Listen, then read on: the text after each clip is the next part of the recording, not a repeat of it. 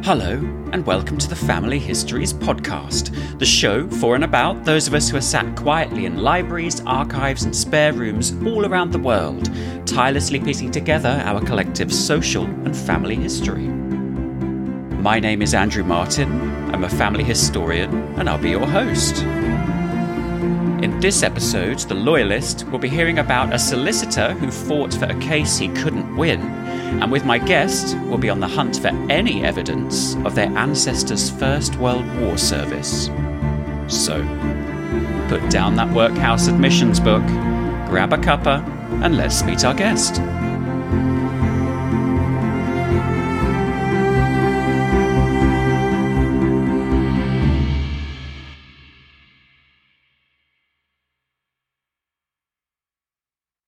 My guest today is a family historian who is just as happy digging through records in an archive as he is digging through layers of soil as a professional archaeologist.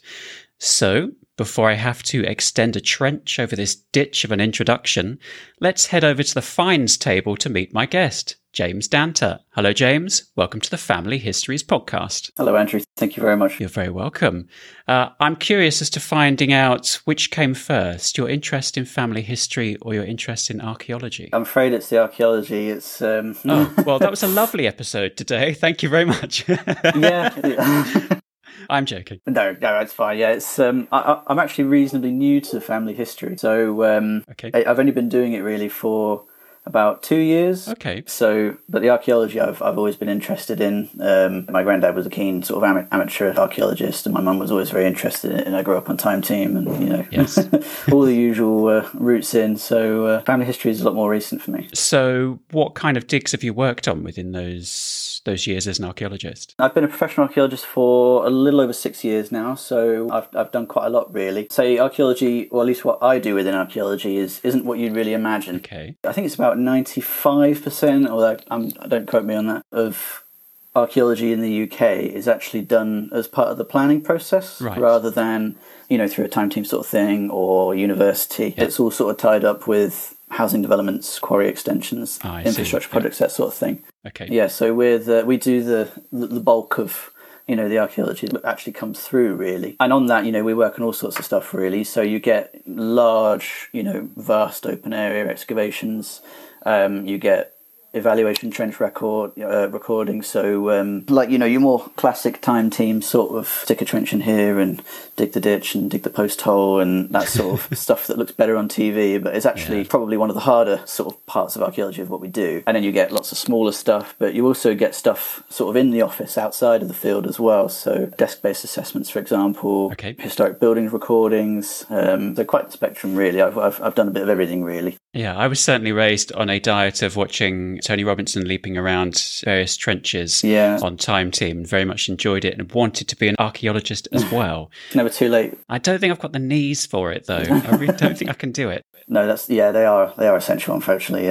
Yeah, it looks like a lot of hard work, and I think I'm massively underestimating that as well. That's fair. It's a lot harder than what people think. Obviously on Time Team you get people with little brushes and the smallest sort of trowels you can possibly imagine. Like, well, I've never used a brush in 6 years. It's like it's a lot more intense than what you might imagine. Fair enough. What's been your favourite find so far? Oh, I knew you were going to ask me that one. I think for me, it's not an answer you'd expect really, because obviously what's interesting to archaeologists isn't necessarily interesting to most other people. So I try and meet halfway, but it is also sort of one that interests me as well, which is it was about 2-3 years ago. I was working on a project in Bedfordshire, and in the bottom of this pit, I found what was half of a Neolithic ground and polished axe head. Oh, okay. Which had been made originally up in, I think, Cumbria. Quite a distance. Yeah, that's it. It's come a long way. And it was only half of it. And then, interestingly, about a month later, a colleague of mine found the other half in a different feature about 20 metres away. Wow. So, it's rare that you can sort of tie two finds together from different features that concretely, if you see what I mean. So I mean, that I think an axe head's a dream for most archaeologists, really. That's my favourite so far. Wow. So just parking archaeology for a moment there, how did you get started in researching family history? Well, this is also a good question, because I actually don't know, really. I just sort of, I blinked and all of a sudden I jumped in feet first into the world of genealogy. I think I was on an archaeology project actually in South Yorkshire, and it was pretty slow going. There wasn't an awful lot happening, and I was sat there thinking, I really wonder what, it just occurred to me that I knew nothing about my family history at all, and I thought, how strange really that I spent this many years looking at uncovering the voices of people who can no longer speak, and I don't know anything at all about the voices of my great grandparents or their great grandparents or so on. And I thought, I've got to do something about that. And I made the mistake that a lot of people did, is I got myself a free trial on there's Ancestry on this, but it could have been any of the others, and I jumped down the same rabbit hole that a lot of people did, and I followed the hints, and within about 3 hours I was back in the 7th century. Yep. And I thought, job done, brilliant, that was easy, didn't need 2 weeks free trial, that'll do. And then I slept on it a little bit, and I thought, no, that can't be right. In a job where everything we look at is so evidence-based, and we don't say anything without having at least some sort of educated guess behind it, at the very least, I thought, why have I suddenly taken everyone else's word for it? And given that a lot of these people in the 7th century are people that I just never heard of, which seemed unlikely in that period. And I thought, okay, well, if I do that at work, going through, looking at the evidence, trying to make interpretations based on that, I should probably try and do it for this. Right. And I realised that, literally at my great-grandparents, I'd made a mistake instantly. And I thought, okay, well, I need to go through this much more methodically. And since then, I realised that's far more satisfying. Certainly is. I guess that approach is quite like archaeology, because I would imagine that when you're being an archaeologist, you're going through layer by layer by layer in the stratigraphy of the ground. That's it. And in genealogy, it's very tempting to just dive straight in at some point in history and then just research out from there. Oh yeah, that is quite a trap to just accept all the hints, I'm afraid. But I'm glad that you've worked that one out. Yes, me too. It's been much more rewarding having done it the proper way. So, so are there any other areas where archaeology and family history tends to kind of cross over? Oh, absolutely. Within excavation, ones that my colleagues have done, for example, they were digging in Manchester, I believe it was. And a lot of the archaeology in Manchester is on rows of old terraced houses, trying to work out, what the living conditions were like, how these things changed, how there were laws introduced that sort of, made it illegal for people to be living in a particularly bad way, to symbolise it. And we looked to see if that can be seen within the structure of the buildings. So one of my colleagues was digging up one of these cellars, one of these old cellars, and someone walked past the side of the site and said, "Oh, I was born in that cellar." Very strange, isn't it? You don't think you get so tunnel vision with all this, that you sort of focus on this feature, this building, that you don't actually think that people live there or did anything. You forget that everything you're doing was important to someone's home. Yeah, exactly. It was important to somebody, and then all of a sudden you stop and realise, oh wow, this is, I can't believe it. And then there was a story when I was at university of, they were doing an excavation, a similar sort of thing really, excavating a row of houses that were knocked down in the 70s or so. Mm-hmm. And they were excavating this step by the back door, and then a woman walked past the site and said, "Oh, this used to be my house." And then she started crying, because she said the step that was being excavated, that was the step that she used to sit on and cry at when she was upset, when she was a child. And she went back and sat on that step, and apparently everyone was very emotional, as you can understand. It was, it's weird to think that there could be that literal connection, which does sometimes happen. But outside of excavation as well, as I say, there's so much in the world of archaeology that people just outside of archaeology don't really know, which is a shame, really, because we're trying to change that, but it's very difficult. One sort of type of work we do, and which is one of the most common, and almost all sites that will have gone to excavation will have probably done this stage of it already, which is a desk-based assessment, which is where, you might be given a site, which could be an arbitrary specification, or it could be a property, or it could be a whole street or more. And then basically someone sits there and just researches, it to death, basically, and then puts it into a report. An example that I had, I was looking into one of my wife's ancestors. This ancestor was living in Salford, I'm thinking about I think the 1891 census, he came up in Salford. Okay. And he was living on a place called Albert Street. And I was telling one of my colleagues about this, and then all of a sudden she turned around and said, oh, we do a reasonable amount of work in Salford. And she said, oh, I did a DBA on Albert Street. And then she sent me the DBA. And yeah, she had literally, a couple of years before, had sat and researched this row of houses.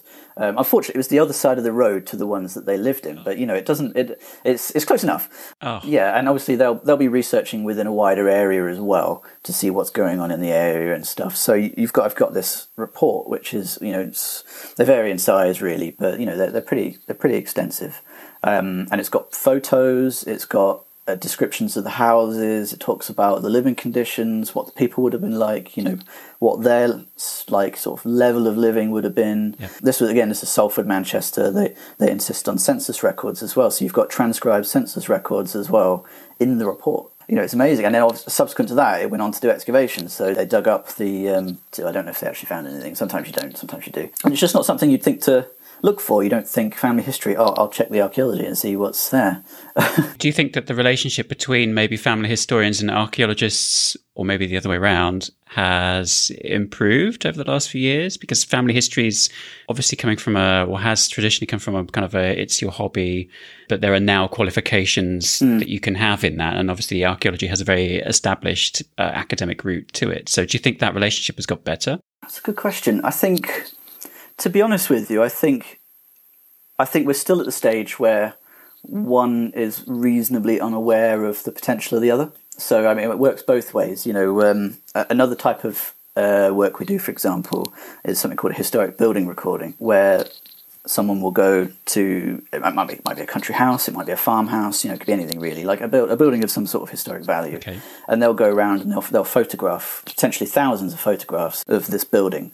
And then they'll research the history, they'll look at the census records, they'll look at, deeds of sale, that sort of thing, and then they just basically do almost like a one-place study on this building, really, or an estate or a farm, whatever it is. And that's, I think, as you say, that's an opportunity where family history would be really useful to sort of inform on the archaeology as well. It can be sort of part and parcel of, your day-to-day job, but then you don't think about the potential to add a little bit more. So yeah, it's a really useful way for archaeology to see the value of family history and vice versa as well. Yeah. Now you were just talking about Victorian records, and archaeologists obviously dig much older things than that. So do you get much of a chance to explore records from earlier, pre-Victorian? Yes, absolutely we do, particularly for, say, the medieval period, for example. So a lot of the old manor houses, particularly ones where larger country estates have been built, say in the 18th century, where they've built this grander style, but often there's an older house there originally, which has been knocked down or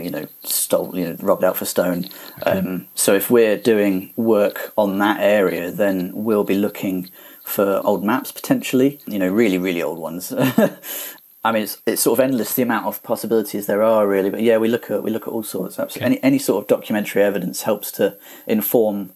Because ultimately we don't want to dig. That's, if we can leave it in ground, we will. Archaeology is destructive at the end of the day. We can only do it once. That's true, yeah. So if we can find as much as we can out before we start, hoofing it out with a shovel, then we will. So we will look at, absolutely everything we can in advance. So I've had my X and Y chromosomes traced back, and it tells me that my mitochondrial ancestor, my maternal, etc. line, was living somewhere to the east of the Mediterranean about 17,000 years ago.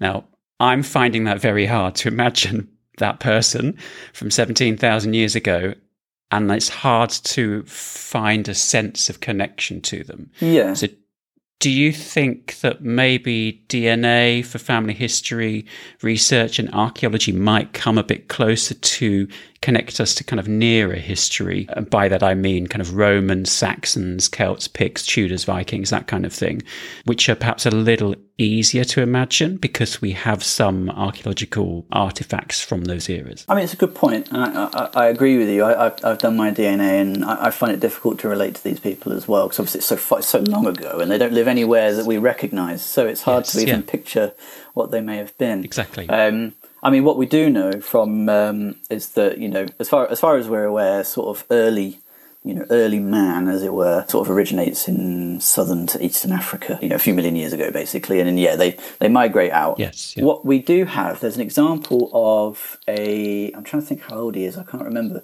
It's Ötzi the Iceman. I don't know if you know of. I recognise that name. Yeah, I think he was killed. I think he was hit with an arrow. He was basically murdered, really, a few thousand years ago, sort of in, I think, the Southern Alps. And he was encased in ice, more or less, pretty quick, to the point where, the meal is still in his stomach. Wow, okay. And he's got tattoos that are visible on his arm. And he was discovered, I think, about 25, 30 years ago, maybe a bit more. And I think they did, a DNA test in that area and then tested it against his DNA, and they found out that there were some actual people that he had living descendants who were living in that area.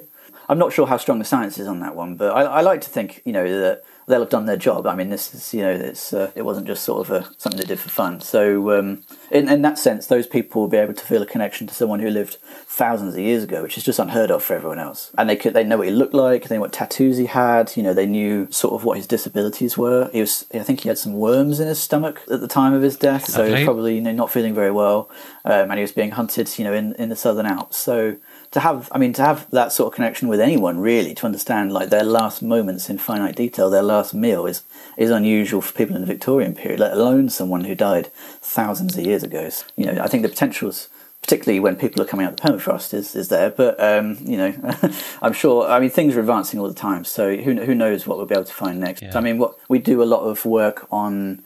Osteology work, so a lot of work on bones to try and work out arthritis, diseases, that sort of thing. So, obviously there's the Richard III stuff as well. So, that's quite a good exercise in establishing a link between someone from 500 years ago and people living today. Yep. What's your favourite part of researching? Confirming a hunch, maybe? It's a good one. Yeah, I think breaking a brick wall has got to be one of my favourites. Something that's been holding you up for a while, and then you finally find that thing, and then you think, I knew it all along. You just need it. In my heart of hearts, I knew that was true. Or sometimes it's the opposite, and it sends you in another direction, and then you think, fair enough, can't always be right. But for me, I think it's it's going one step further. It's finding out, or at least that used to be the case. Actually, recently, I've been talking to a lot of my cousins that I know from when I was young, and other ones that I've met through DNA and ancestry and all the rest of it. Yeah. And I've really, really been enjoying sharing photos and letters. So actually, for me, for more recently, genuinely the last sort of few months or so, I've really, really enjoyed finding the things that I would never ever be able to find, no matter how hard I looked online, or stuff that's just living in people's boxes. And I found some really special stories in the last few months just doing that, and that's been very satisfying as well. Did you have many relatives around you to kind of a more immediate relatives to help you at all with that? Yes, I did. I had my nan. So when I was young, I used to go over to my nan sort of every Sunday, and she would often tell me about what her dad did, or her parents, or her ancestors, or my grandfather's ancestors as well. He passed away by then. So I wish I'd listened more, basically, because she told me so much. And I remember her telling me this, but very little of it I can pin down in my mind, and I'd be like, what regiment did she say that this person belonged to, or I wish I'd gone through all the pictures with her and said, who's this person, because I've recently inherited all these pictures. I've got them all, and I just don't know who some of them are, to be honest with you. I've worked out a few, and I've got a few, as you say, I've got a few cousins who think they might be able to help, but ultimately, if they don't know either, then that's that, really. You like to think that no matter, you persevere and you'll be able to work it out, but it's not always possible. Well, my advice on that would be to hold on to those photographs and for the sites that have this, look at the hints on images, and then see if you can match up any likenesses to try and work it out. So hopefully, again, my fingers are crossed for you on this one, but hopefully you can name a few of those people in those pictures. I'm optimistic, I am. Is there kind of one tangible thing from your own family's history that you could dig up from the soil? What would you wish that to be? Oh, that's a really good question. Like a personal possession or something? Yeah, I do know the answer to that, actually. I've been transcribing a will from, I think, 1760 for an ancestor of mine called Anthony South. He owned a lot of land sort of on the... He's my only ancestor to own a lot of land, actually, so, most of the others don't. But he owned quite a bit, nearly 1,000 acres on the northwest side of Ely. And he talks about some like tankards and basically some family silver, and it's got. He talks about that's got the family crest on it, and I have no idea what that family crest is, and I don't know anything about that artifact other than what he's described. But I would love to pick it up and see the crest, okay, and then potentially be able to take that on and do some more research with that. So I think something like that potentially for me would be what I'd enjoy to see. Well, that would be a great find to discover that. So I wonder where that went. So. It's probably in someone's box somewhere, It's just a long time ago. So you never know. Maybe I'll reach out to the right person eventually. One day, my fingers are crossed for you. Thank you. Me too. So what does family history mean to you? I think it's connection. It's for archaeology, I think I mentioned it earlier really, but for me, archaeology sort of, and it's same family history, is it's trying to give voices back to people who can't speak anymore. They're people. It's so easy to just drift into, the passage of time and people to lose track of you. So I just love finding out people's stories, and then I'm trying to write them all down in a way that I can pass on potentially at some time. But I'm in way over my head, to be honest with you. It's such a massive task. I hadn't realised until I started, but as soon as I started, I realised quite how much I didn't know, which is actually really useful, but also quite scary.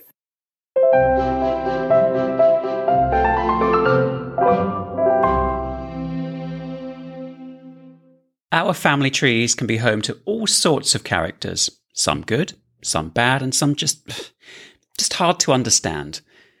With this in mind, it's now time for my guest to pick one of their relatives that they've researched and to tell their life story. So, James, who are you going to introduce us to? I'm going to introduce you to one of my wife's ancestors, a man named Darcy Fowler. Okay. Got himself into quite a pickle and it all just sort of got worse, so yeah. Okay, sounds like an interesting person. Very much so, yes, absolutely. Quite the, I wouldn't want to be him, I don't think. So where does Darcy's story begin? So Darcy was baptised on the 12th of November, 1738, in Stockton-on-Tees in County Durham. Okay. He was either the youngest or the second youngest of 10 children to Captain William Fowler and Mary Lawrence. Yeah. The family was pretty prominent. They were involved in sort of the maritime trade, as were a lot of prominent families in Stockton at that time. Okay. He would have lived pretty comfortably. They were a prominent family, so I imagine there would have been servants as well. In 1755, aged probably about 16, 17, he was apprenticed to a Francis Lowson of Darlington. Right, okay. Which must have been a bit of a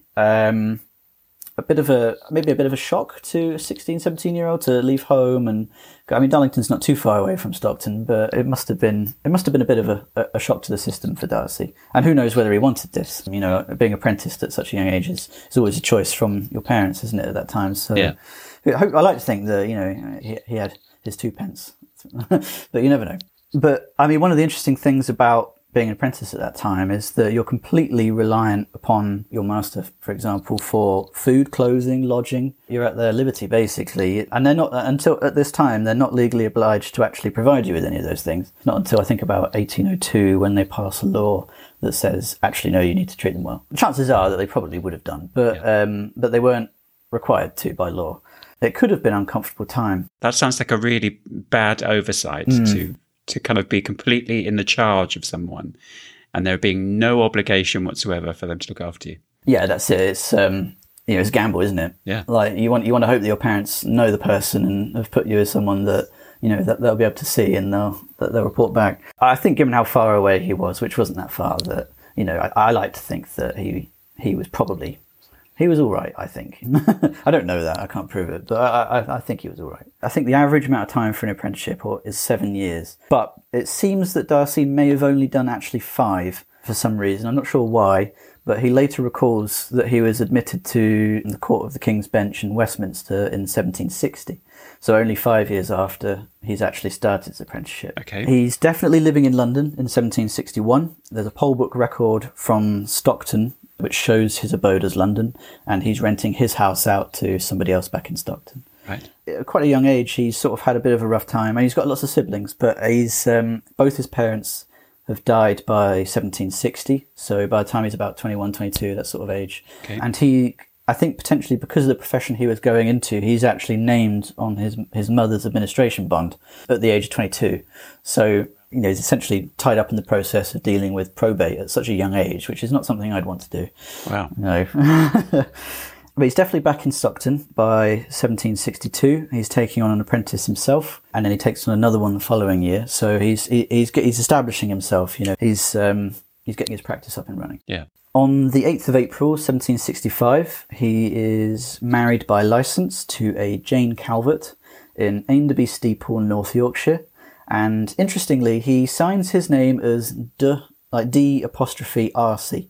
So I think it's an attempt to sort of make himself seem a bit more upper class somehow. I'm not sure, because previously on his baptism record, it's definitely Darcy, no apostrophe. So Darcey or no E? No E, no. It's Darcy. And then he signs his own name as D''Arcy. Okay, yeah. There's an article in the Newcastle Chronicle about 5 days later. I'll read it to you because it's a little bit interesting. On Monday, Mr. Darcy Fowler, an eminent attorney in Stockton, was married in Northallerton, which is basically it's next to Ainderby Steeple, so it's more recognisable, I think, to Miss Calvert, a very agreeable, genteel and well-accomplished young lady with a fortune of £1,000. Ah, okay. Yeah. The newly married couple, on their arrival at Stockton that evening, were saluted with peals of bells, firing of guns, and other demonstrations of joy. Well, I mean, that just sounds like me on a night out, to be honest. Yeah, me too. That's it. Firing of guns. That's it. Yeah, breaking into the churches, getting the peal of bells, going. Great. That's it. It sounds like he's off to quite a good start with this marriage. Yeah, absolutely. Yeah, he's doing well. He's in a good position in society, particularly within Stockton-on-Tees. He goes on to have 3 children. Okay. 2 daughters and a son, also called Darcy. It's interesting, as you say, that he's got people firing guns for him. He's got people ringing the church bells for him when he comes back. Not anyone can have that. Exactly. So I think one of the reasons that he's able to do this is his position in society. Yeah. And he's a very, very active Freemason, as were obviously a lot of people sort of in the upper echelons of society at that time. In 1769, he holds the position of senior warden within the lodge at the Queen's Head pub in Stockton. Okay. I don't know how much you know about Freemasonry, but senior warden is sort of the second highest within a lodge. So he must have been doing it for some years to be able to get to that point.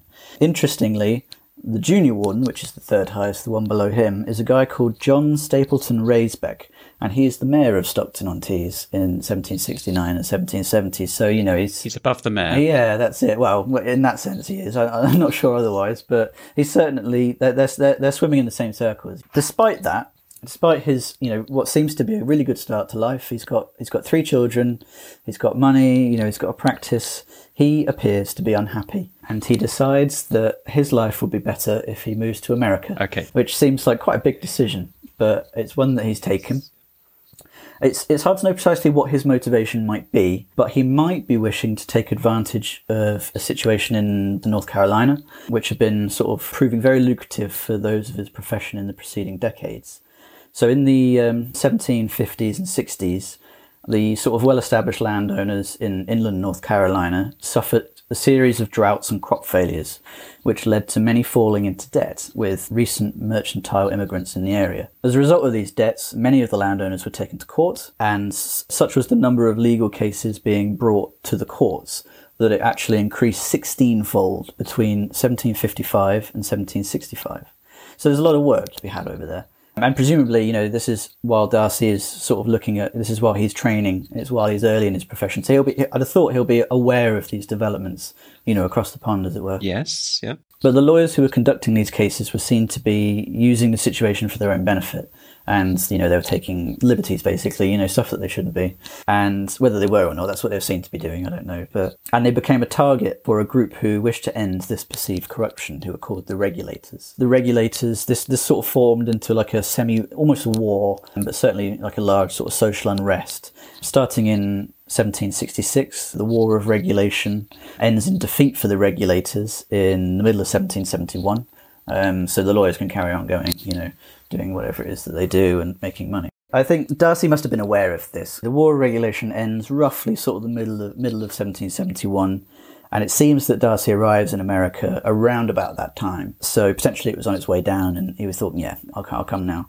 But he appears to have arrived in New York initially, where he's sort of subscribing to legal books, legal commentaries, and he's part of a committee that's distributing about 30,000 acres of land to various people within the province of New York. He's definitely in North Carolina by 1772. Okay. He is mentioned as the attorney involved in the sale of a plantation called Hunt Hill, which is actually in South Carolina, but he's specifically mentioned as being of Wilmington in North Carolina. That plantation included 4,000 acres and 150 slaves. So he's clearly not above that, unfortunately. Although initially working from Wilmington, he's later listed as a practicing attorney in Wake County, which is sort of further to the west, inland. And one of the other people who's listed there as well is a guy called John Penn, who was later a signatory of the Declaration of Independence. Okay. So he seems to be, again, he's sort of establishing himself again. He's been given permission by the governor, a guy called Josiah Martin, to practice. And I think he's starting to move along in good circles. He later recalls that, I'm paraphrasing, but he later recalls that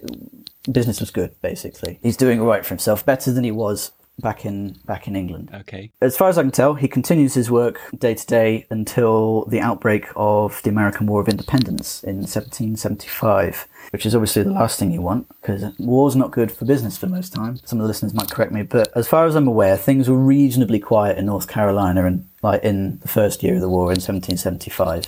It was mostly a bit further north than that. But on the 3rd of January 1776, the governor of North Carolina, Josiah Martin, learns of a British army numbering some 2,000 soldiers, which had departed Ireland under General Sir Henry Clinton and was due to arrive in the area by sort of mid-February. Right, okay. So he decides, brilliant, we've got a British army coming, we'll do our bit. I'm going to raise some soldiers, basically. So he dispatches recruitment officers, and by the 18th of February, 3,500 men had assembled at a place called Cross Creek.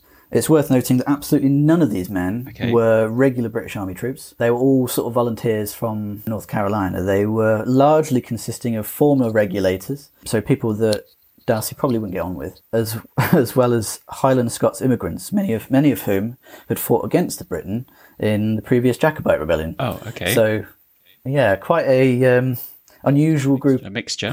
Quite a mixture, definitely. People who generally I wouldn't have thought get on with each other, but they're all there, and for some reason they've answered the call. On the 18th of February, they leave Cross Creek, intending to head to the coast to link up with this incoming army. Unfortunately, what Josiah Martin's not heard is that the army's been massively delayed, and I don't think it's even set sail by this point, or it's only just set sail. So it's not coming when he thinks it's coming, basically. So it's doomed from the start, really. Oh. You can see where this is going. But even though they don't know that, obviously there's 3,500 men to start with. Numbers dwindle quickly. People are deserting quite regularly. I think that they're being shadowed by the Patriots on the way to the coast as well, and I think they're being sort of harried a little bit, really. So people are leaving. They're not interested. Right, okay. By the morning of the 27th of February, when the Loyalists had reached a place called Moores Creek Bridge, there were no more than 800 people left, including Darcy. So most of those who were left were Highlanders armed with broadswords. Okay. I mean, that's quite a depletion from 3,000. It's a rapid one, actually, as well. Really, quite surprisingly rapid, given that they don't know that this army's not coming. Like, there must be some serious problems in amongst that group. Probably they don't get on with each other and they're arguing, and it's just not worth it for them. And there's plenty of them with rather large swords, which is a tricky situation to be in. Yeah, not one I'd want to see myself in. On that morning, the Patriots engaged what's left of the Loyalist force, basically, at this bridge, which they'd largely dismantled overnight to the point where it's like a really narrow, like plank of wood, basically, going across. The Loyalists attack anyway, trying to charge across this bridge with broadswords, and as you can imagine, it's a rout, basically. It goes terribly.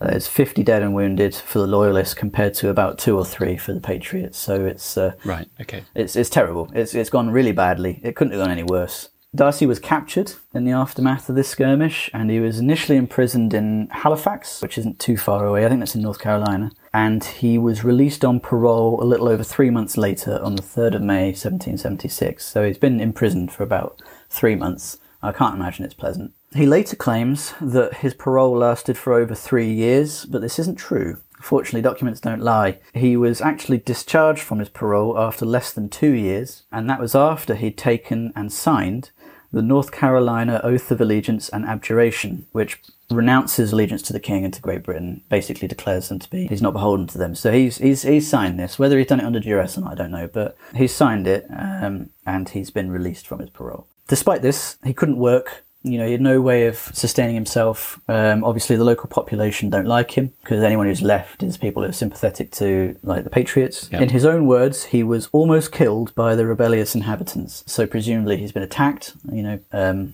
a common sort of way of shaming or attacking people who were loyalists was tarring and feathering. He doesn't actually mention that, but, you know, it's potential that may have happened to him. Mm-hmm. And he survives off basically charity from people who are sympathetic to him in the community. Did his wife and children actually make it over to the US?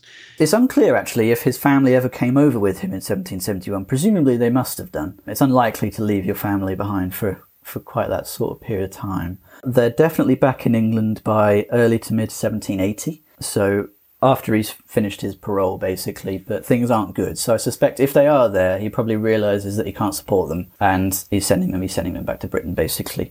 Unfortunately, both his wife and his son both die in the middle of 1780, and they're buried in his native Stockton-upon-Tees. So, you know, it's going from bad to worse. It's not good. Things sort of continue this way. He's hanging out in the area. He's probably not doing very well for himself. And then in 1781, a British army led by Lord Cornwallis arrives in North Carolina, and he has some sort of moderate success. And basically Darcy takes this opportunity and he thinks, yeah, I'm out. And he leaves where he is, which I think is Duplin County, and he joins up with them at Wilmington. So he's returned to the Loyalist standard, essentially. He stays in Wilmington for most of 1781. It's unclear what sort of role he's taking on with the army, whether he's actually fighting or whether he's just sort of, you know, he's just there. He's a bit of a refugee sort of thing.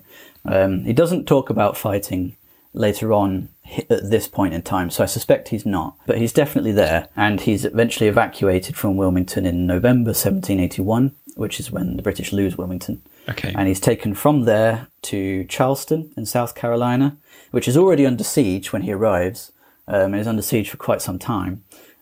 He stays there for a little over a year before that city falls as well, and he's evacuated again in December 1782. Yep. From there, he goes to Jamaica. Right, okay. Arriving probably in December 1782, January 1783. I'm not quite sure how long it takes really to get from South Carolina to Jamaica at that time, but it'd be around about that sort of time, I'd have thought. And he actually tries to make a go of it in Jamaica. He tries to establish himself, but he's lost. Obviously, books are expensive in this point of time. He's lost all his legal books. He's got nothing basically. Right. Okay. And he can't do it. He's unable to do it. It's not just that. Basically, Jamaica's also going through a massive recession at this time because they've just all of their trade from the colonies is basically cut off in the immediate aftermath of the war.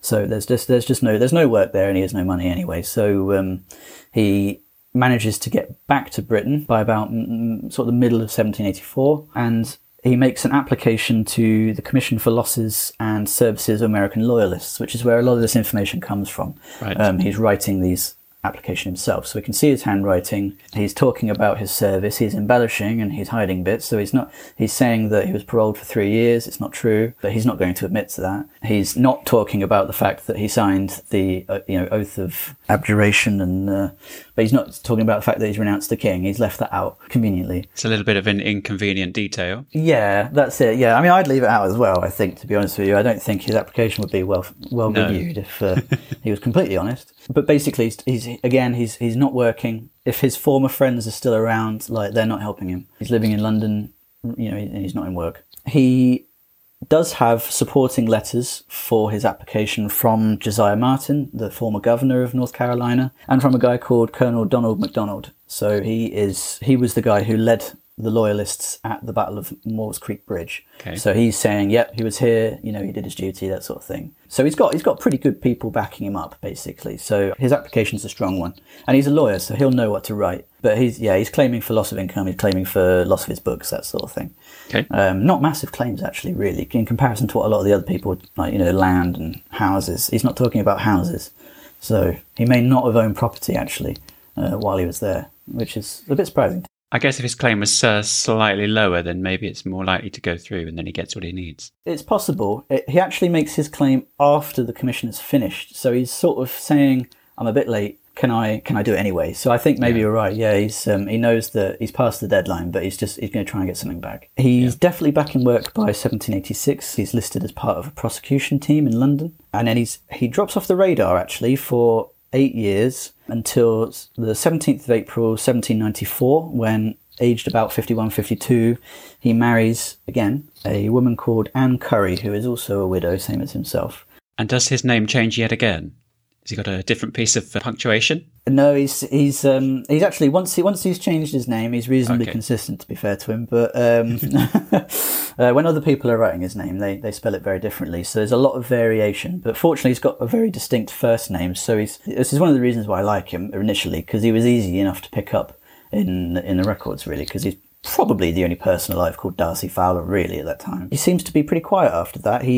There is a record, a burial record from 1800, and it's one of those where it's spelt a bit funny. So I think the person who's writing his entry doesn't know how to spell his name. Possibly could be that his wife's already dead, or and someone knows him and saying, "Oh yeah, that's Darcy Fowler," and he's thinking, "Well, I'll write this." But interestingly, he's buried at Lockfield's Nonconformist Ground in Walworth, London, which is odd because all of his other religious activity, including his marriage 6 years previously, is through the Church of England.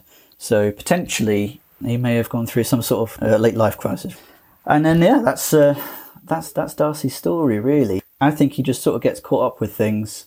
He backs the wrong horse reasonably consistently, and then comes back home. So it's kind of a riches to war to slightly rags, and then back to kind of a normality. Yeah, that's it, to a point at least, yeah. Possibly not the normality he'd been used to previously, but to a point where he can live, at least. Well, thank you for digging the dirt on Darcy Fowler, but I think it's now time for you to face the brick wall.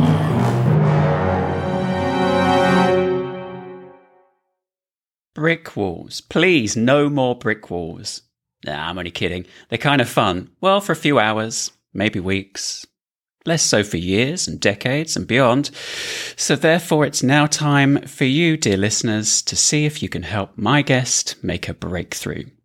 So, James, how can we help? Well, my brick wall is my great-grandfather, a man named George Richard Cordwell. That's spelled Cordwell. That's important, I think, because there's lots of other ways to spell Cordwell. Okay. I know quite a lot about him, actually. My nan, who I mentioned earlier in the episode, she talked about him quite a lot. But my brick wall in regards to him is quite specific, and it's down to his service during World War I. Sure. I've been doing a lot of research as to my World War I ancestors, all of which have sort of come up with some incredible stories, except for George, who I know very, very little about, to be honest with you, in terms of his service. To sort of start things off, he was born on the 30th of August, 1894, in Hampstead in London. His parents were Joseph Cordwell and Phoebe Elsden, later Cordwell. He shows up on the 1911 census in Kent, in Strood, and then 3 years later he marries his wife, Winifred Edith Pryor, on the 17th of March 1914 in Mepham in Kent. His first daughter, Barbara Lucy Cordwell, is born at the end of 1914, and he has a son, Joseph George Richard Cordwell, born in October 1916, so sort of middle of the way through the war. He has lots of other children after the war, but he definitely has these two before and during. Okay. I know that he was in the military. There's a photo of him and Barbara and George and his wife Edith, taken shortly after Joseph was born. Probably, I'd have thought, very late 1916, maybe very early 1917. Right, okay. And he's wearing his military uniform. He's incredibly tall. I think my nan said he was about 6'5", 6'6". So he's towering over these people. He's sporting quite a cracking moustache, and he's looking good in his military uniform. So he's okay. He definitely serves. We used to have his First World War medals when I was young. I remember playing with them and putting them on my chest, and my nan being like, no, you can't, they're really important. And I think they went off to a cousin at some point, but I'm not sure which one. And my nan told me that when he was in the war, he was subject to mustard gas quite a lot, and it affected his breathing later on in life. As far as she was aware, and as far as everyone else is aware, there's a picture of him in uniform. Yeah. He clearly told her stories about the war, so, as I say, he was subject to mustard gas, which can't have been pleasant. But I can't find any record of his service at all. Obviously, I know the service record's generally burnt, which is a massive shame, and it's been a heartbreak for me these last few weeks while I've been researching. I can't find his medal index card. If he was discharged because of his mustard gas, the effects of it, he should have a silver war badge, which I can't find a record of either. Okay. But he definitely served. There are the medals as well. And, yeah, I don't know. There is a George Cordwell with his name, but he's a little bit younger and he's about a foot shorter as well. So it's not something you'd make a mistake with. Difficult to hide that, an extra foot in height, isn't it? Yeah, unless they forced him to sit down or crouch, then I doubt it's him very much. I mean, age, quite a lot of people lied. Some of them said that they were older than they really were, so they could go and fight.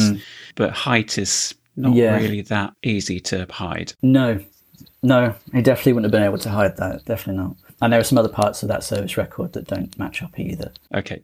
Another way to spell Caldwell is Caldwell.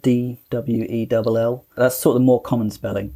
But even looking with that, I can't find anything that is obviously him. There are some it's quite a lot actually, George Caldwell spelt that way, but none of them have information that I can tie to him. Okay. I can't remember. My nan did tell me what regiment he was in, but I was young and I don't remember it. I wish so much that I'd paid more attention when I was younger, as I think a lot of people do. Because, I mean, you get to that point where... my nan passed away a year ago, and it was sort of around that time where I sort of tried to gather all this information, but she was very, very deaf and couldn't really see very well, and it was impossible to get that information from her at that point. So a huge regret of mine that I didn't do that a long time ago. He has another child on the 14th of April 1921, and then my nan and her twin sister were born on the 17th of September 1925. And there's another child, Helen, thereafter. He basically, after the war, he sort of works in the railways. So my nan always described them moving around a lot, and particularly around Kent and Sussex, that sort of area, the southeast really. Okay. During the Second World War, he was awarded a British Empire Medal in 1942 for his work in keeping the railways open at that time, along with lots of other people. He wasn't the only one. And he lived until 1969, where he died in Ulverston in Lancashire, basically. But yeah, it's specifically the World War I part that I want to try and find more out about, because those stories are often so powerful, and I always feel very connected. Although I've never been to war, I feel very, overwhelmed really by what they went through and their service and their sacrifice, particularly hearing the other stories that I've heard from my other ancestors, where they were wounded, and I had one who was killed in a prisoner of war camp in Germany. So it's... I'd like to be able to add his story really to, give back that voice, as I was talking earlier, like that part of his story is missing really. Yeah. And I don't know where to go with it. So I'm hoping that's where people can help me. It's interesting that you haven't seen the kind of signing up papers, and you can't find the medal card and also any kind of discharge papers as well. Yep. Because I know that when I look for my ancestors or relatives who have served in the First World War, I do find, maybe not all of them, but I do find several of them. So I think I'm quite lucky from that respect. It's just odd that you don't find any of them, but then you've got the medals. So that's it. Medals, the photograph, yeah.